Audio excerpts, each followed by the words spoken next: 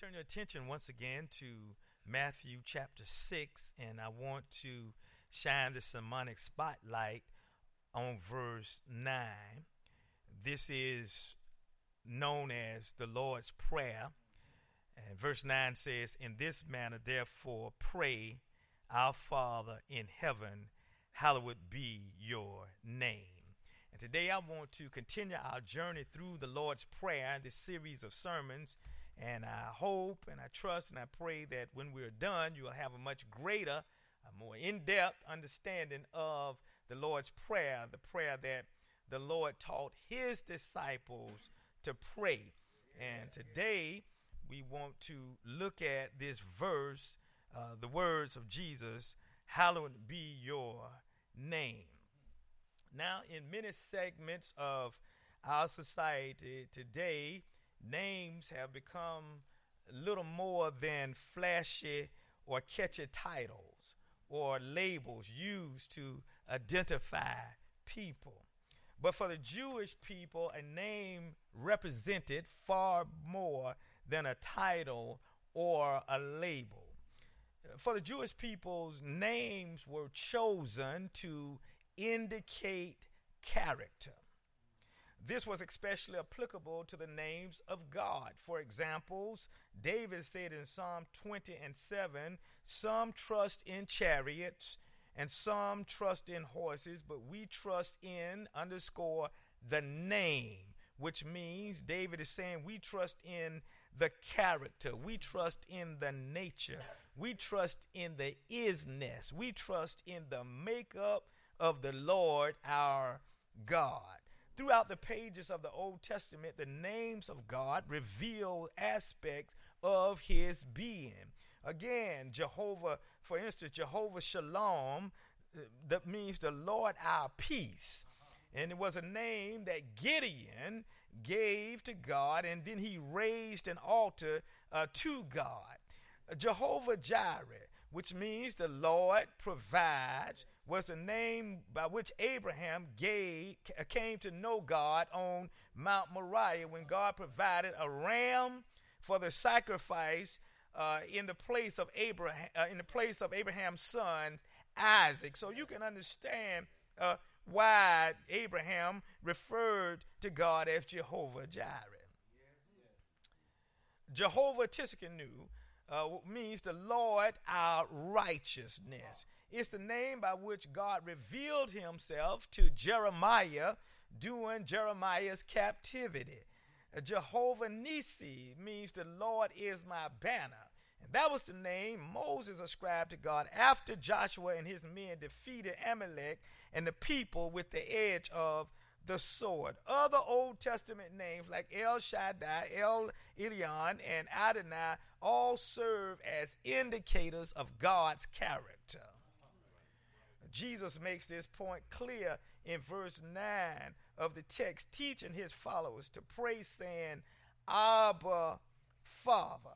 Abba, Father means one having a close and intimate relationship with God. It means dearest Father. It means having that relationship with the loving and caring and intimate Father. Now Jesus says, "Hallowed be your name." He teaches his disciples first that Abba Father personalizes their relationship with God. But now he shifts and he says, "Hallowed be your name." Well, what does it mean? What does it mean to hallow God's name? I mean, we prayed this prayer since childhood, but have we ever thought about what does it actually mean to hallow God's name? Well, to answer this question, it behooves us to understand the word hallow. The word hallow comes from a Greek word which means to count as holy, to treat as holy. Therefore, to hallow Abba Father is to revere his name and exalt his name higher than any other name. So when Jesus teaches his disciples, "Hallowed be thy name," he's saying don't pray to God calling him the man upstairs or my sidekick or anything like that. But Jesus says, "Hallowed be your name. He is teaching us to come before God in prayer with utmost respect, with utmost reverence, and with the utmost regard for the person, the power, and the presence of our Father. But it doesn't stop there. Because not only is Jesus teaching his followers to pray, hallowed be your name, he's teaching his disciples to display, hallowed be your name. For you see, it's one thing to display reverence with our lips, but it's something else to display reverence with our lives. So then, how do we do it? How do we cross the bridge? How do we flesh it out? Hallowed be your name in a step-by-step, moment-by-moment, day-by-day movement of life. How do we as sons and daughters of God honor his name in the everyday ebb and flow of life? Because that's what Jesus is saying. The implication here is pray it, but don't only say it, pray it and display it. All right. And so let's examine just for this morning just 3 ways. First, we honor God's name with our words. We honor God's name with our words. That is to say, we must be careful not to profane, disrespect, or dishonor God's name with our lips. That means we are to avoid crude, rude, and vulgar language, both privately and publicly. In reality, the words we speak will either honor or dishonor the name of God. Mean words, curse words, demeaning words, dehumanizing, derogatory, degrading, deceptive words, be they spoken by the pastor, the parent, the president, or any person, disrespects the holy and righteous name of God, period. That's right. David warns his readers in Psalm 34 and 13 with these words: keep your tongue from speaking evil and your lips from speaking deviousness. The writer of Ephesians 4:29 states, let no corrupt word. What the writer is saying, not one word, not one single solitary word, let no corrupt word proceed out of your mouth. He's talking to believers. But what is good for necessary edification, Ephesians 5 and 4 declares, let there be no filthiness, nor foolish talk, nor crude joking, which is not fitting. Instead, let there be thanksgiving. Colossians 3:8 proclaims, but now you yourselves, he's talking to believers, he's talking to the church, now you yourselves are to put off, all these, anger, wrath, malice, blasphemy, filthy language out of your mouth. Why? Because our Father's sons and daughters are to speak words that honor his name. Yes. When I was a little boy, I was singing a song with some of my friends. It was a song off television. It was a little show. And, all back in those days, all the little shows had nice little songs. This show was a show called 77 Sunset Strip. Now, some of y'all might remember that. But that was a pretty popular show. But some friends of mine, along with me, changed the words and was saying some ugly things. And so Miss Smith, the school teacher who lived next door, heard us singing and told my aunt. And my aunt, without hesitation, wound me up. That's how it used to be, Yeah, it wasn't no second thought. When an adult said that you had messed up, you were in trouble. And so Miss Smith whipped me. My Aunt May whipped me based on what Miss Smith said. And the reason she whipped me was because my words were dishonoring my grandfather, who worked hard every day, who was a Christian man, and dishonoring my grandmother, and dishonoring my aunt, and most importantly, my words were dishonoring God. Now here's a realism.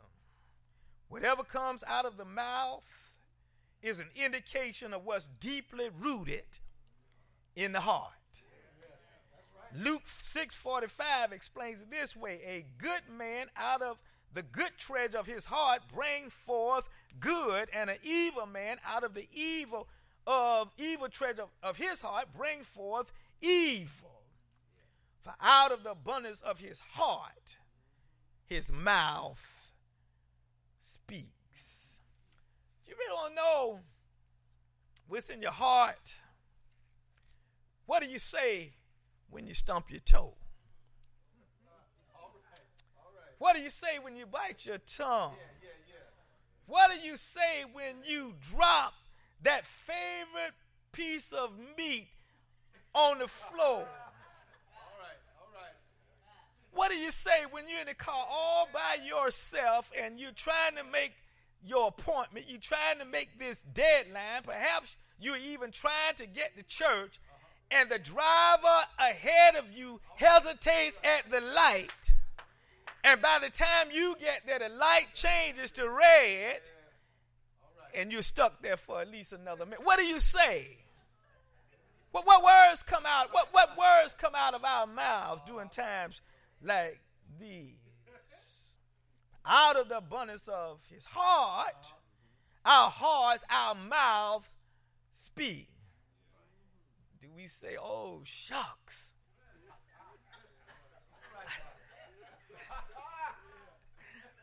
Or, oh my God? What do we say? Yes. Well, certainly the world of darkness in which we live pays no attention to Jesus' teaching in the Lord's Prayer to hallow, to honor, to hold in highest esteem, and to reveal the name of our Father. The world pays that no attention. That's the reason why politics, and television, and radio, and billboards, and bumper stickers, the internet, blogs, Facebook, Twitter, the entertainment and sporting industries are saturated with every kind of vicious, vile, and vindictive profanity. Some even using the name of God. And I read just one commentator this week as I studied for this sermon, and he pointed out a very good point. He pointed out that he had never heard the name of Buddha or Allah or Confucius or any other religion. It's always God's name attached to some profanity. Found that interesting. For those living in darkness, existing outside of the body of Christ, alienated from truth, cursing and swearing and vulgarity and crude language is the acceptable order of the day. Have you noticed that?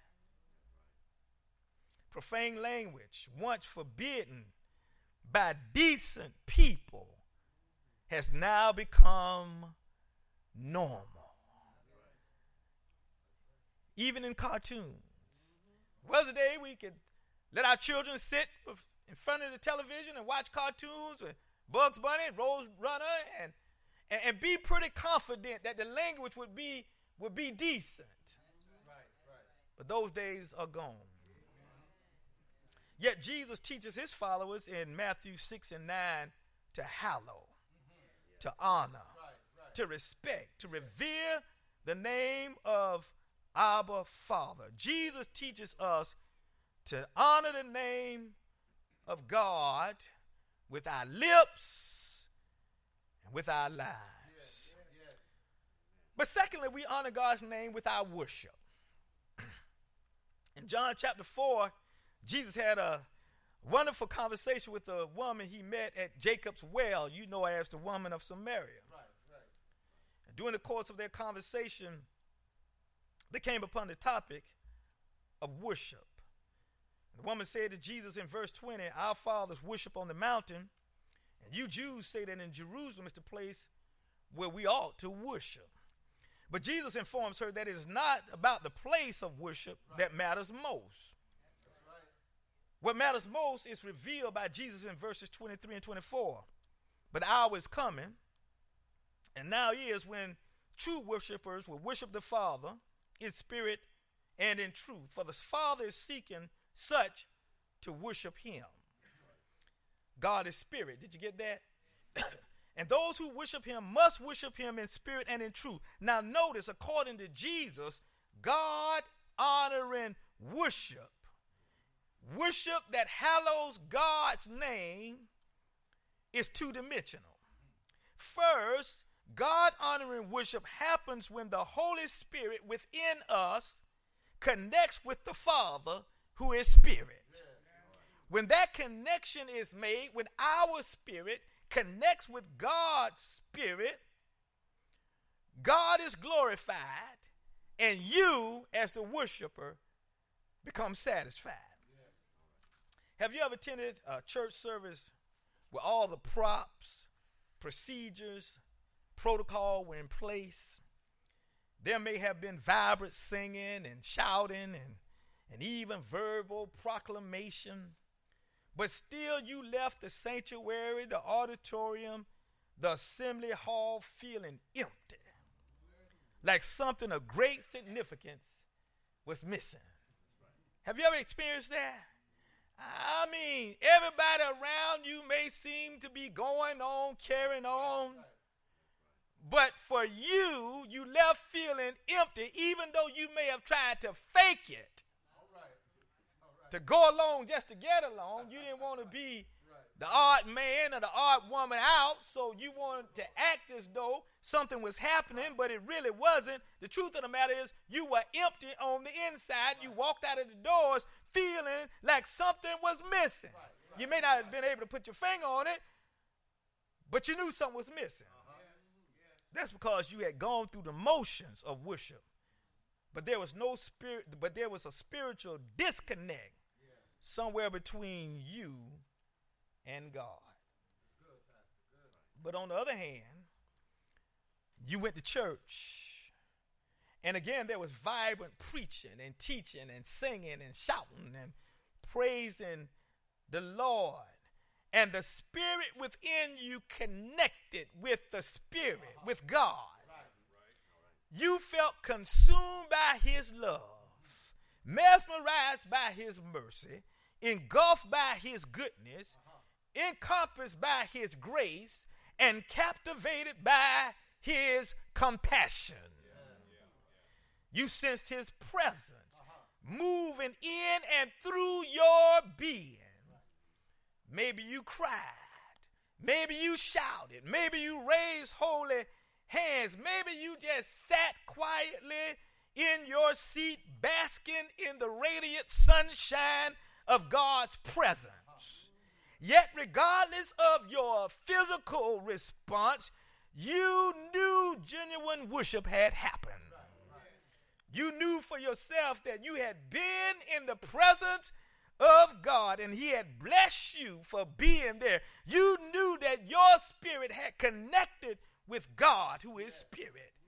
And you left that worship assembly feeling satisfied. You left feeling like you had really been in the presence of God. You left feeling like you had experienced God. That's because true worship had occurred. God honoring worship happens when we come to the worship setting with genuine, authentic, pure, unadulterated motives. In other words, genuine worship happens when we come and we are not here for show. That's right. We're not here trying to satisfy an attention deficit. We're not here looking to exercise power and control. We're not here to build ourselves up, to make ourselves look good. You see, the phrase in truth used by Jesus literally means we come clean. Or come to the point of the place of worship with honest intentions. When you and I have come to worship with no agenda item except to worship our Father in spirit and in truth, his name is hallowed. His name is honored. His name is revered. His name is holy. His name is set above all other names because our motives for coming here are pure. Third and finally today, we honor God's name with our walk, with the way we live our lives. When we pray, Our Father in heaven, hallowed be your name, we are dedicating ourselves to lead lives that reverence all that Abba Father is. Now, if we're not ready to lead that kind of life, we ought not pray, hallowed be your name. We can only pray, hallowed be your name, in truth when we are ready to dedicate ourselves each day to lead lives that reverence all that God is, all that God stands for. To honor God's name demands that our lives show to those around us, some who are critics, some are skeptics, some are seeking truth, but we ought to show them that we really do have a heavenly Father who sits high and looks low, who's involved even in the minute details of our lives. We ought to live to let people see that we do have a Father who we love and he loves us. To honor his name demands that we display security and confidence in God. When those who don't know Jesus are overcome by fear and despair and depression and despondency, to honor God's name demands that we radiate the self-esteem that comes from knowing we are loved and cared for by God our Father. We honor God when we go to our workplaces with our heads up high, radiating the self-esteem that comes with knowing that we are loved by God regardless of what people say to us or about us. Our heads are up high because we know that we are loved and cared for by God. We know that we are our Father's children and he loves us one and all. To honor God's name is to manifest uncompromising loyalty to his word, his will, and his way. Jesus said it best in Matthew 5:16. Let your light so shine before men that they may see your good works and glorify your Father in heaven. We honor God. We say, hallowed be thy name. When we as Christians, we as the church, let the light of Jesus Christ shine brightly before us in this darkened and sin-sick world. Hymn writer Johnson Oakman Jr. reveals the importance of honoring and serving God, not only with our words, but with our life, with a hymn entitled, Lift Him Up. He wrote how to reach the masses, men of every birth for an answer. Jesus gave the key. He said, if I be lifted up from the earth, I'll draw all men unto me. Lift him up. Lift him up. Lifting up him up, the hymn writer says, by living as a Christian ought. Let the world in you and in me, the Savior, see. Then men and then women and then boys and girls will gladly follow him who once said, I'll draw all men, all women, all people unto me. God has spoken. Let the church say.